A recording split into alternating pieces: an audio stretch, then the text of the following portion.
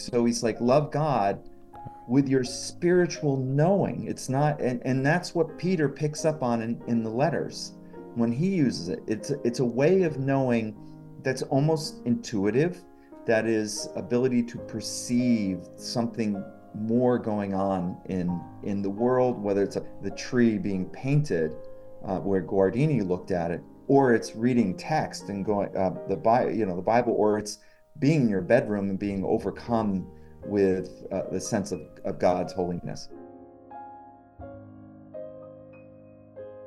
Robert Flanagan has served as an Episcopal priest since 2003.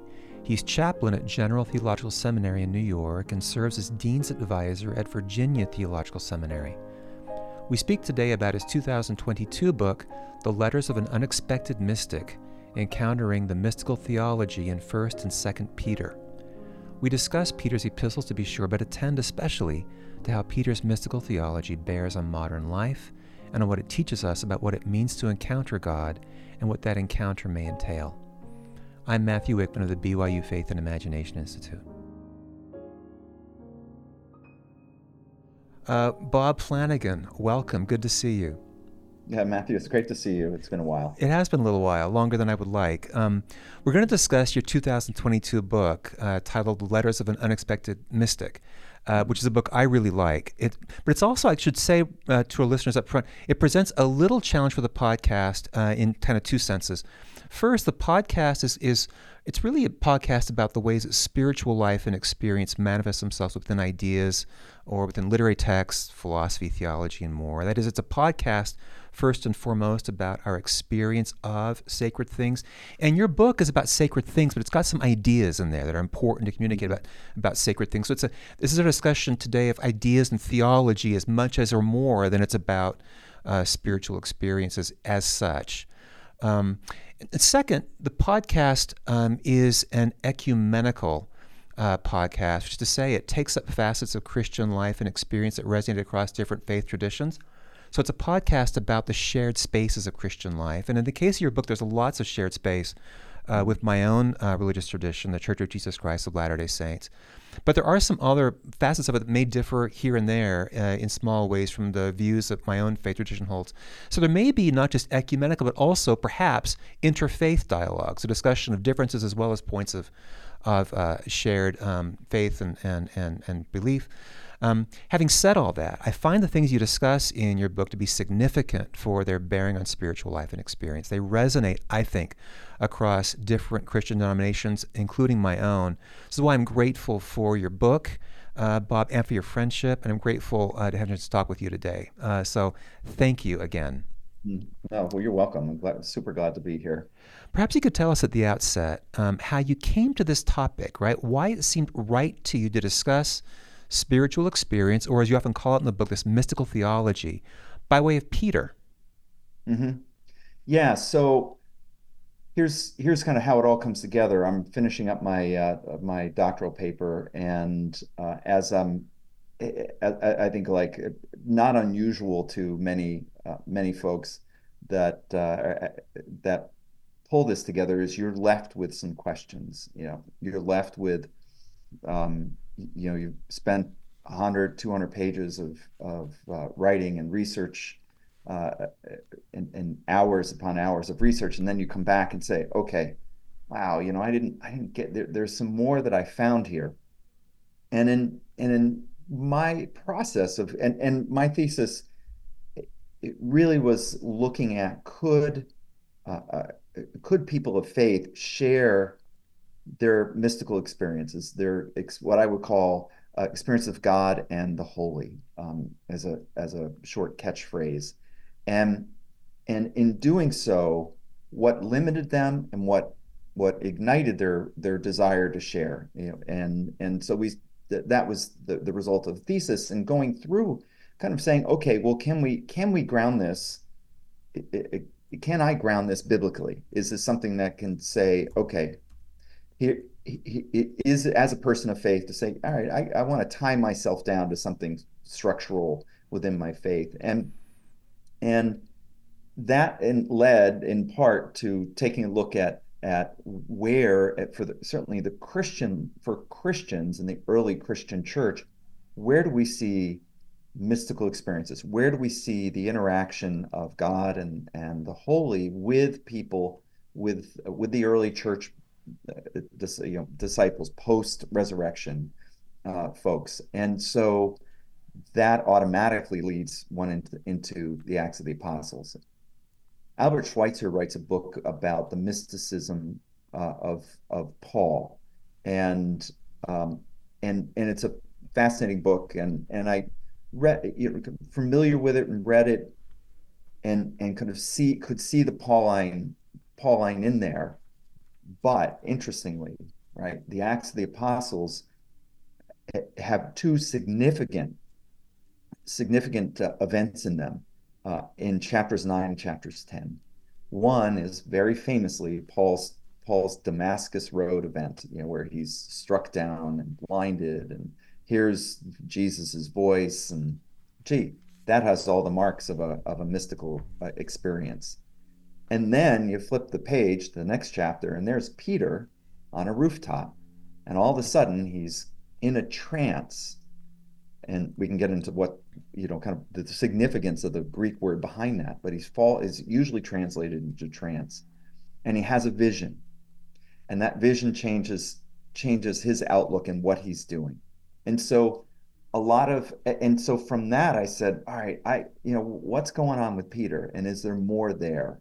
And then looking at quickly, spending time with Peter 1 and Peter 2 was like, well, Peter actually has a fair bit to say about mysticism and what it is, and it parallels Paul, but it's different, and I think it's richer. I think it's much more robust and really exciting, kind of almost in a sense of literary, kind of metaphors and allusions that he draws on. I really appreciate that in your book. And, one of the things I love about it is that really great observation you make about that difference between Paul and Peter. Paul is such an influential force on Christianity. Clearly, Peter is too, but Paul's writings are so influential. But that experience of Paul's on the road to Damascus is, again, it's this instantaneous transformative experience. In your book, you talk about how Peter's experience, though it is remarkable, this vision he has, this sheet dropping down on these beasts, and Peter rise, kill, eat, etc. But the experience for Peter is not so much instantaneous. It has to dawn on him a bit over time, which means in a lot of ways his experience is more relatable for a lot of us who try to have an experience of God and the holy, as you say. Yeah, absolutely. Peter is this, here, let's give a little kind of what happens to Peter, kind of right from his denial of Jesus, and then kind of, because Peter is not the sole focus of the Acts of the Apostles. It's still about Jesus, and it's still about the work of Jesus as it's growing into a group of people that are going to share that message, right? So we see Peter there on Pentecost saying, hey, giving this wonderful speech, really rousing, moving people to change their hearts. He has this, later on, he has this fabulous way of healing people, even by his shadow. He's that kind of this kind of power to him. He has two people, a husband and wife, die in front of him, because they lied to the Spirit, and they die. And then kind of Peter's on the road to Joppa. Peter's on the road. He's not in Jerusalem. He's the head of the church, but he's not there. And then very quickly, within a few chapters, Peter comes back and says, hey, church, not in the role of a leader, but as somebody who's coming back into it to say, I'm seeing these things. Is this okay with you? Like, let me convince you. But it's not as one, and who's the head of the church? James is, brother of Jesus. And it has to be noted that it's the bloodline that it's so human, right? We, like all kings, we go back to the bloodline and go, okay, Jesus's brother becomes the head of the local church in Jerusalem, the church, not Peter. Peter's kind of lost his church and he's on the road and he's wandering and he's doing some good, healing some people, but he's in this on the roof of a tannery, which is not a lovely place to be in the middle of the day, period, with the smells.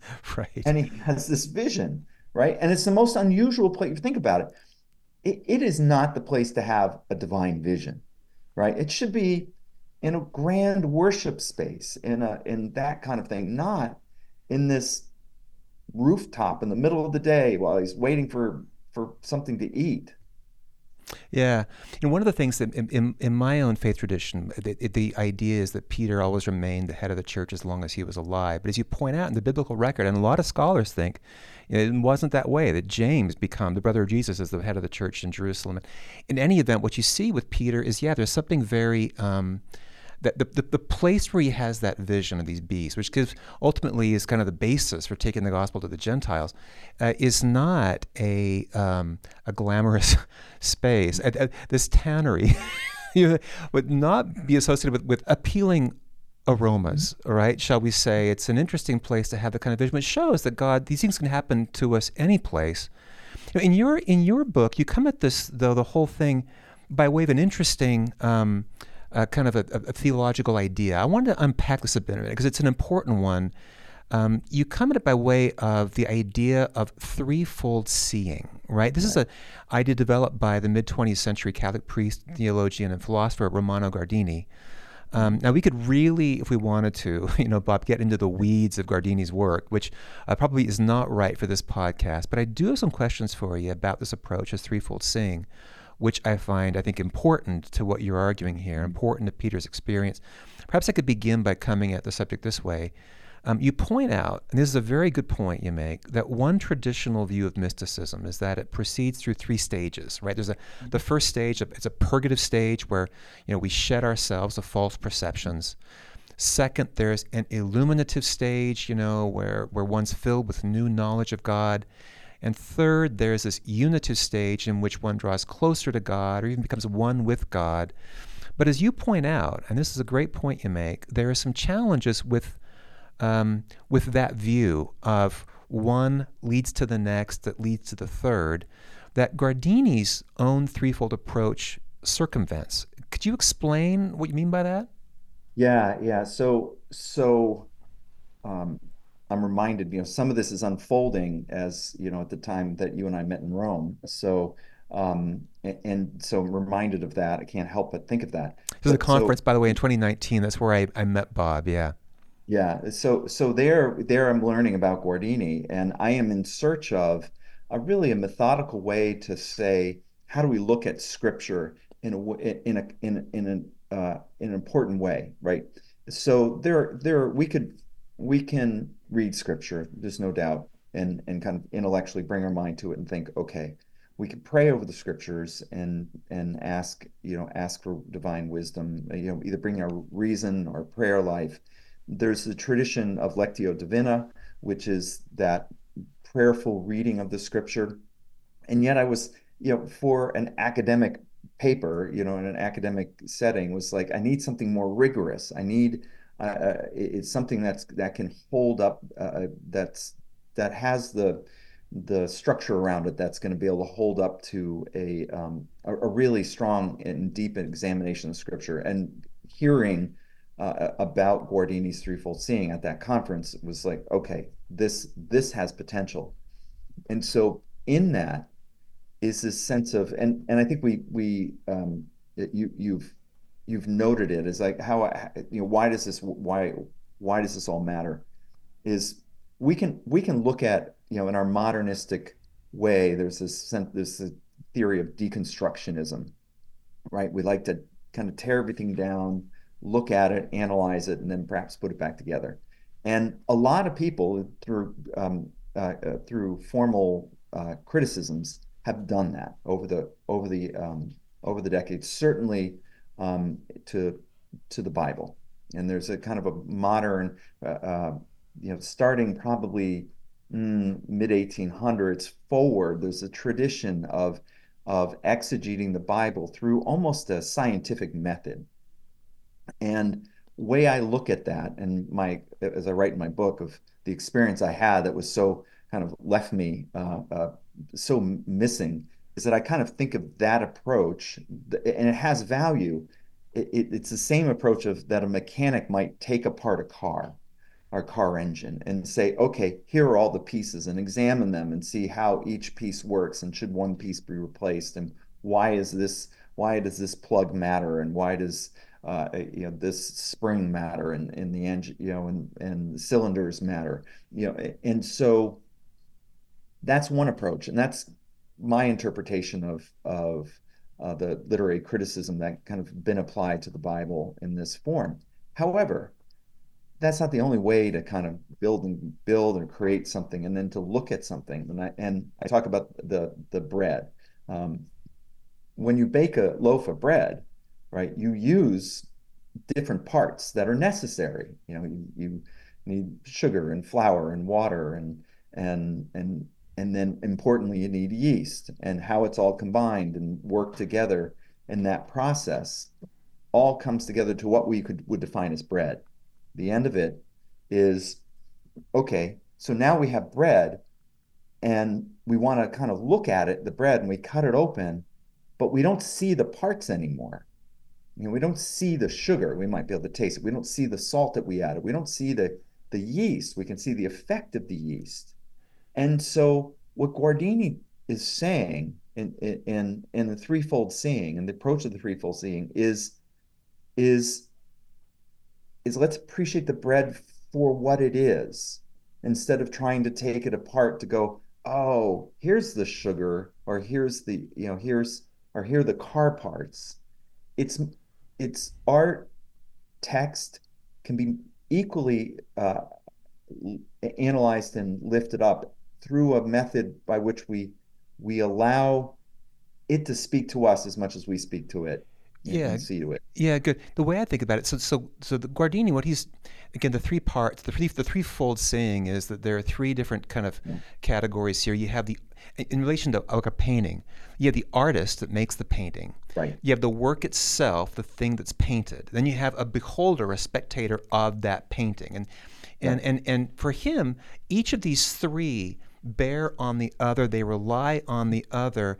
And what he's kind of trying to get at is how it is that a larger experience of the meaning of the work, a work in which something of the nature of God ultimately is manifest, is dependent on the relation between those three. So instead of going from the one to the other and then the third, they're Right. all bound up there together, which is why your bread analogy is important. It's not like, I don't eat a piece of bread and say, oh, I think I just got a bite of yeast. That's what I say. That's not very good bread, right? It's it's Yeah. it's the combination. And for you, what I like about what you go with this in the book is that you talk about these threefold aspects of a mystical encounter with the scriptural text. There's the beholding part, the dianoia part, and the metanoia part, right? Yeah. So let's take these one by one. What does it mean to, as Right. you understand it, to behold a text of Scripture? Right. So back up for a second. So what I when I come to the threefold seeing is at the part, there's the part that you described, kind of the relationships, and then there's the process of knowledge. Like, how do we know something? How do we know? So beholding, dianoia, and metanoia is a process by which we come to know, and we come to gain knowledge. So to behold, it is, and for those that are, whether one is Jewish or Christian, you'll appreciate this in terms of the translations of Scripture.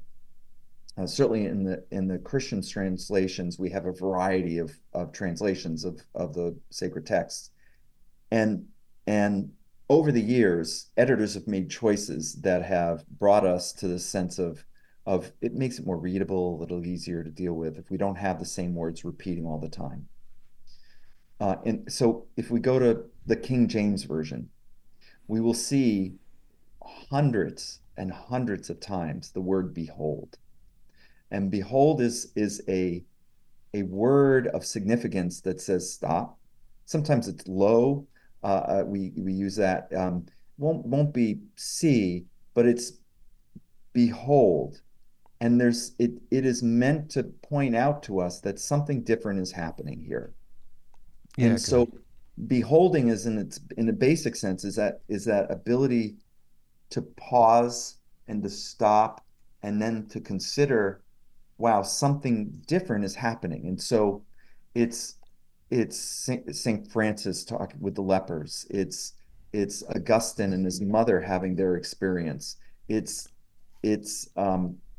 just over and over again with mystics being able to intuitively, often for them, but to say, wow, okay, something is happening here that I need to stop my daily life to appreciate.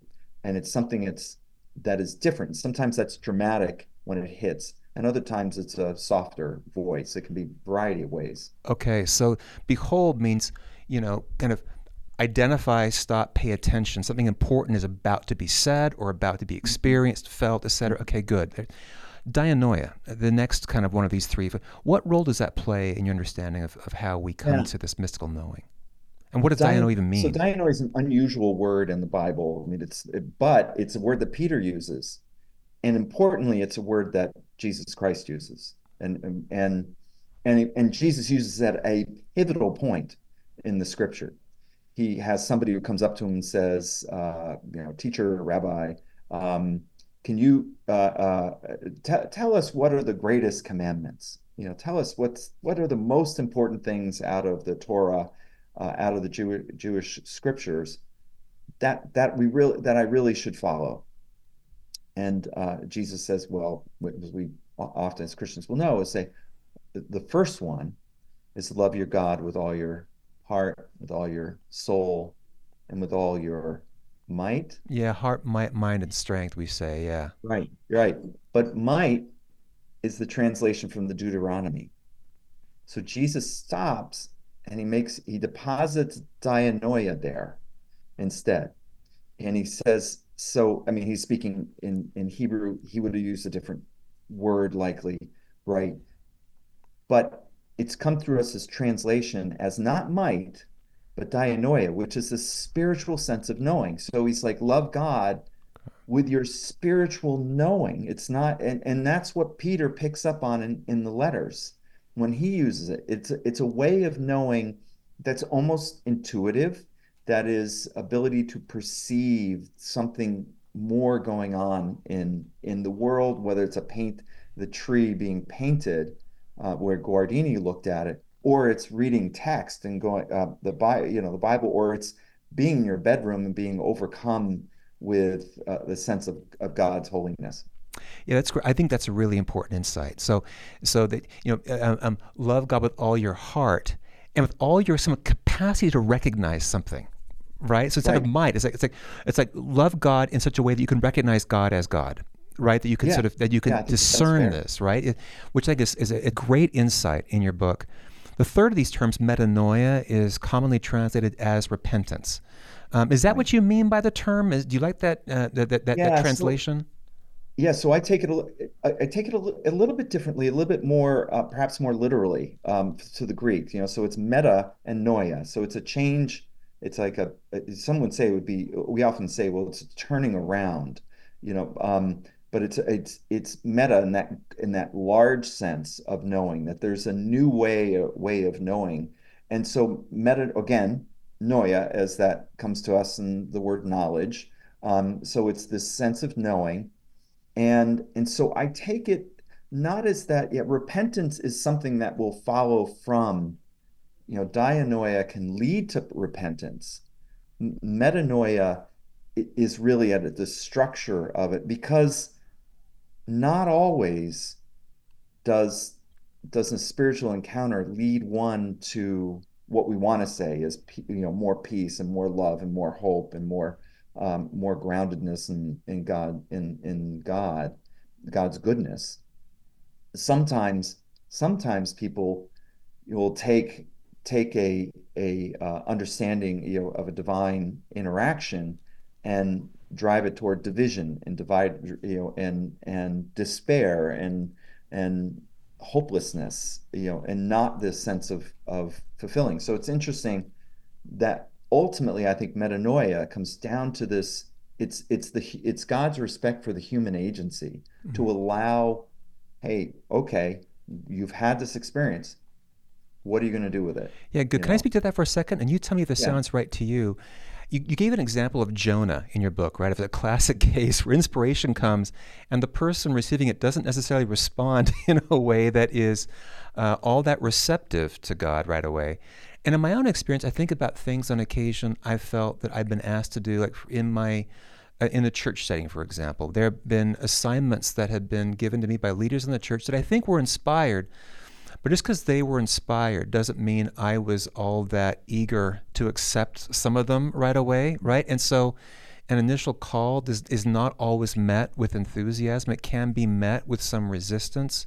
It Hmm. can be met with some feelings of inadequacy, right? It's not all about feeling this warm sense of reassurance that all will be well and that all manner of things will be well. It's different from that. And metanoia is almost like a way of saying it's like a way of coming to oneself. It's like a knowledge of knowledge. It's saying, okay, reflecting on this, it occurs to me that this actually is a good and a better thing, or a thing I've been asked to do is a good thing. And so it's coming through a process to be able to recognize what is divine in the ways that we encounter God or that He comes to us. Is that a fair interpretation, Bob, of what you mean? Yeah, I think so. Let me give you this example and kind of coming at it as as an Episcopalian. One of the things that's kind of quirky about our denomination as Christians is that we don't have a fixed set of we're not a doctrinal people like, and I don't mean that we are believers of creed and we are readers of the Bible and we're deeply interested in prayer. But we don't have, for instance, as Lutheranism has a really distinct set of teachings that we say, but these are what we follow, or those in the Catholic tradition maybe say that they're Thomists and they follow Thomas Aquinas, and he has a very structured set of teachings that they follow. Our tradition as it's received into the American to America comes from England, and it came out of of the English Civil Wars, where they're fighting over religion and and who has the right doctrine and who has the right belief, and so it finally gets settled to say, well, some of both is right, but what's most important is our prayer book. And I say that because within our tradition and within our worship, there is a deep understanding of what we would call gift and reception, that God gifts us things, yet we are free to receive them. And so somebody can, we say somebody can in our church receive communion, and one person is saying, "Wow, this is the most moving experience I've ever had," and the other person's like, yeah, maybe not. It maybe doesn't have any change involved. And so that's why I think for way I see this is, and metanoia is so much, it the poor choice on the human side does not negate the beauty and wonder of the divine gift. It's just we're humans and God's going to be patient with us to receive it, and it may take some time. That's one of the points that I think I really appreciate about your faith tradition, and in a lot of ways it's very similar to mine. That respect for agency, Hmm. right, and that reception. So it's a gift and reception. Those are the categories you use there, right? Yeah. Yeah, kind of call and response. I think Hmm. that's really good, and it comes out in your book. I wonder if I can read with you a passage in Second Peter that you comment on in your book here. And I happen to have in front of me the King James translation, not the New Revised Standard or another translation. So I'll just read it in the King James. If you want to sort of bring attention to different words, it's fine. It's the passage in Second Peter, chapter 1, verses 5 through 7. This is oft quoted in my own religious Yeah. tradition. So let me read this here. He says, "Beside this, giving all diligence, add to your faith virtue, and to virtue knowledge, and to knowledge temperance, and to temperance patience, and a patience godliness, and a godliness brotherly kindness, and a brotherly kindness charity. Mm-hmm. Okay, now I really like your reading of this. This passage here is kind of a chain of virtues, as you call it, right? And you make the important point that contrary to one way of reading these verses, the logic in this chain does not really proceed from internal traits like faith or, to external virtues like love for others, but that there's something kind of more holistic about how to understand all this. Can you explain your interpretation of this passage? Yeah, I think the really important thing to catch first is that I don't see, often we want to be progressive or progressing to something. We want to be, okay, St. John of the Cross, we climb the mountain to be with God. And he talks about that journey and about how we have to unload ourselves to be able to be there, in that sense of it. Peter, I think, and I think this fits within his life. There's some question about did Peter author this letter or not, but regardless, it's somebody who knows Peter well, and well enough that the name, it's the letter is named for him, and so for in Peter's life, and I think so true in many people's experiences, we may move from faith to the next to the next to the next, but that it's a chain that's connected so that when we get to the end, it leads us back into more faith. And then the sense of virtue, I look at it as I use the Greek word arete, and to really say it's not so much virtue, but it's the being empowered, having the divine power to act. It's being moved to act, and so that sets it up as these not as steps to achieve something, but as a journey of one's life, and to follow this path, if you will. But that there's this sense of growth that continually can happen, because I think my experience certainly as a pastor is I don't see a lot of people kind of putting a flag in the ground saying, I'm done. I'm finished. I've grown, and now I am, somebody might say, well, I'm a mature Christian, or I'm a fully mature Christian. So meaning you're adding on to it. And I think the way that Peter would say is, well, of course you are, but you're always growing and you're always adding. Yeah, I love that. Spiral staircase heading hopefully upward, right? Where you aren't done needing to learn more about faith. Right. Just because you may have Right. exercised it at one capacity or in one way doesn't mean you don't have more to learn about it. More you need to be able to be better at both living by it and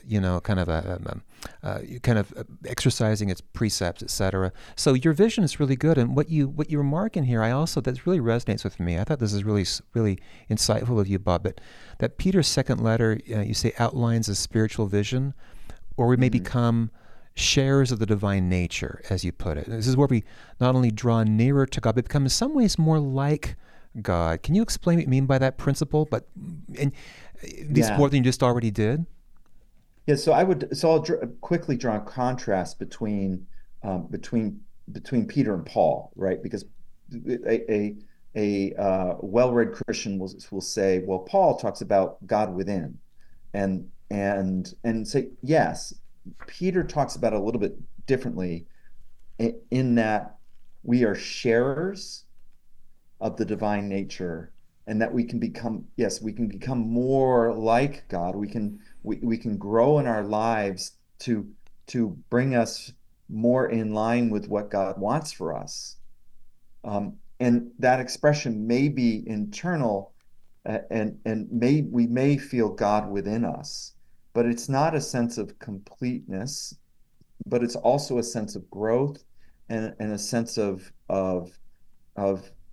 being able to use the gifts that God has given us, right? And to share those powers of creation, share the powers of living a good and ethical life, and acting on behalf of God, and the learning more.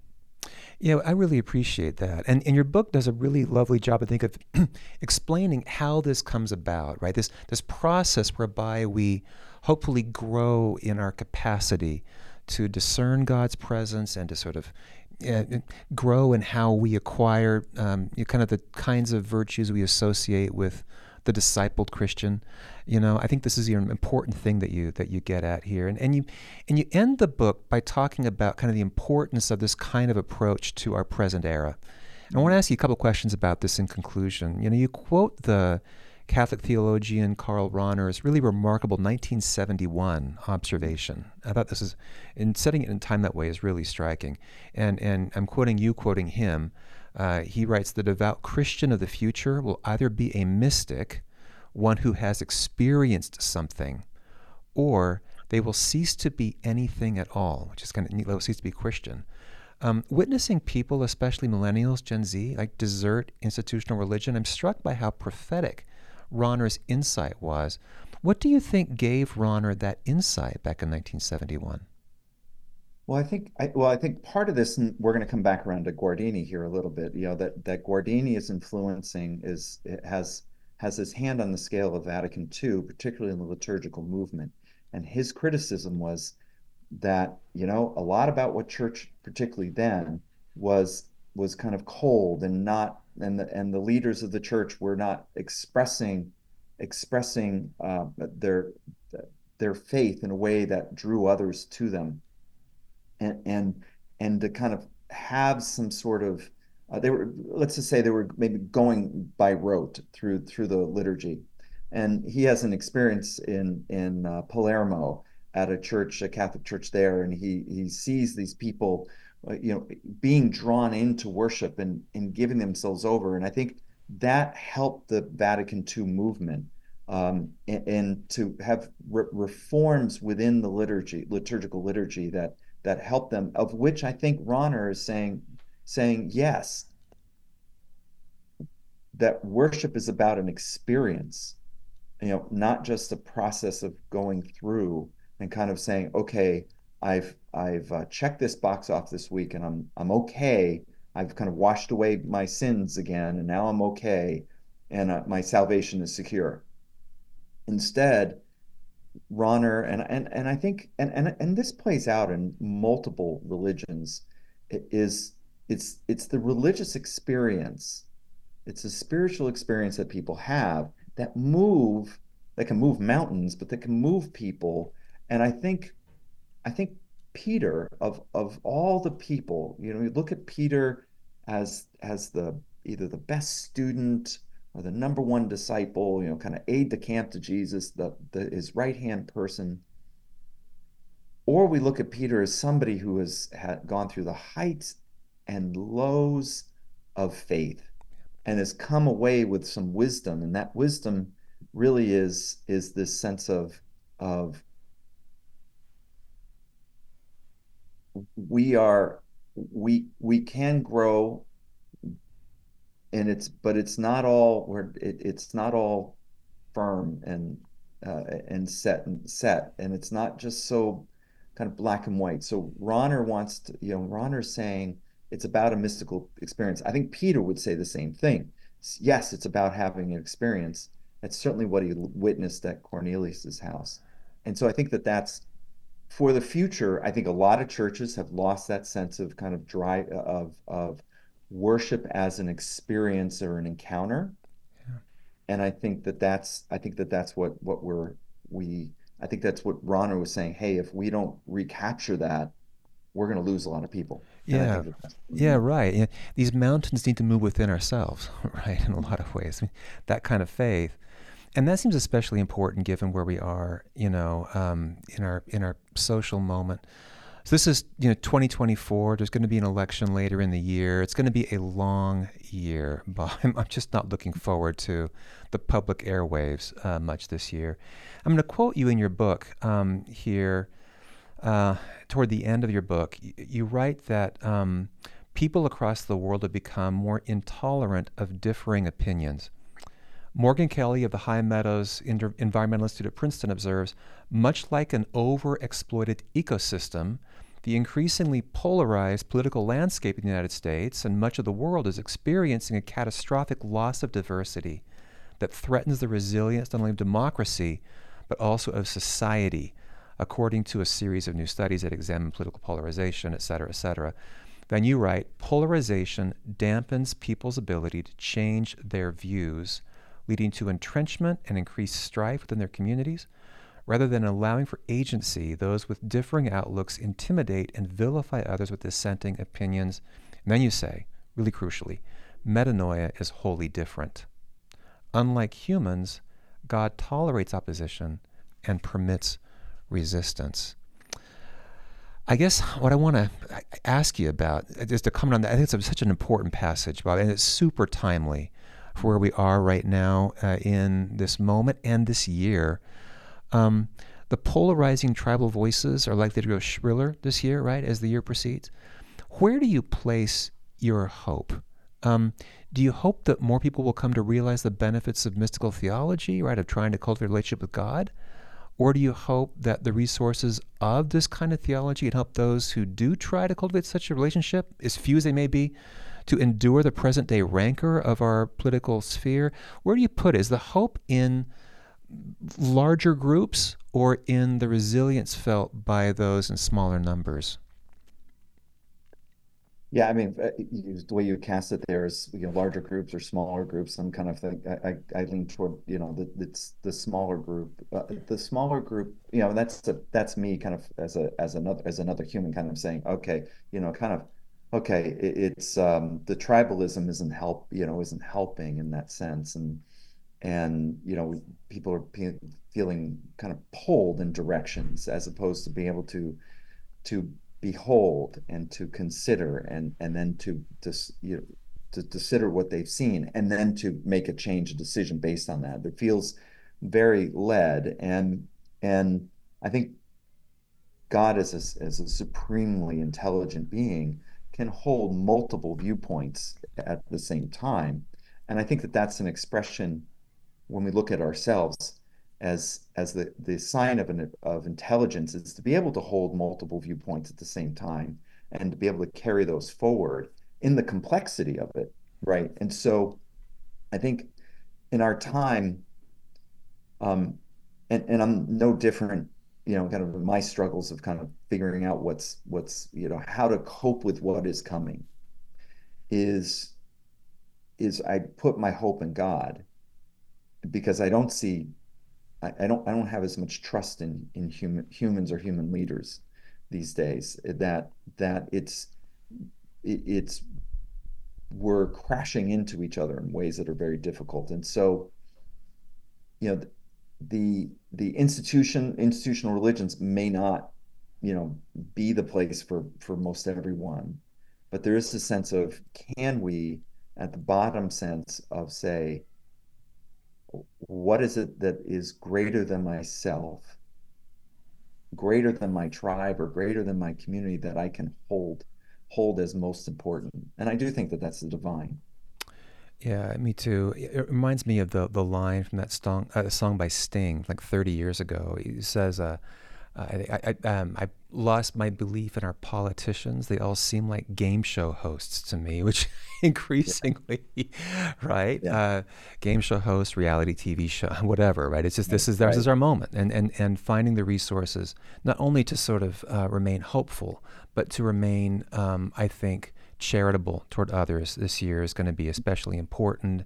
And I appreciate the ways you turn our attention to how it is that we, and through Peter, but also through this religious practices, how we can cultivate these kinds of sensibilities, this kind of attentiveness to God in our own practices. Bob, it's been a pleasure talking with you. Thank you so much for your time and your expertise. Oh, thank you. Thank you, Matthew. Thank you so much. It's been such a pleasure to share some time with you again. Thank you for listening to this episode of the Faith and Imagination Podcast. This podcast is sponsored by the Faith and Imagination Institute, the BYU Humanities Center, and the College of Humanities at Brigham Young University, and is produced and edited by Sophia Snyder and Starley Pratt. The music for this podcast is composed by Ethan Wickman and is performed by Nicholas Phillips on Albany Records. If you enjoyed this episode, please leave us a review on your podcast platform. And if you're interested in other episodes, check out our website at humanitiescenter.byu.edu. Thanks again for listening.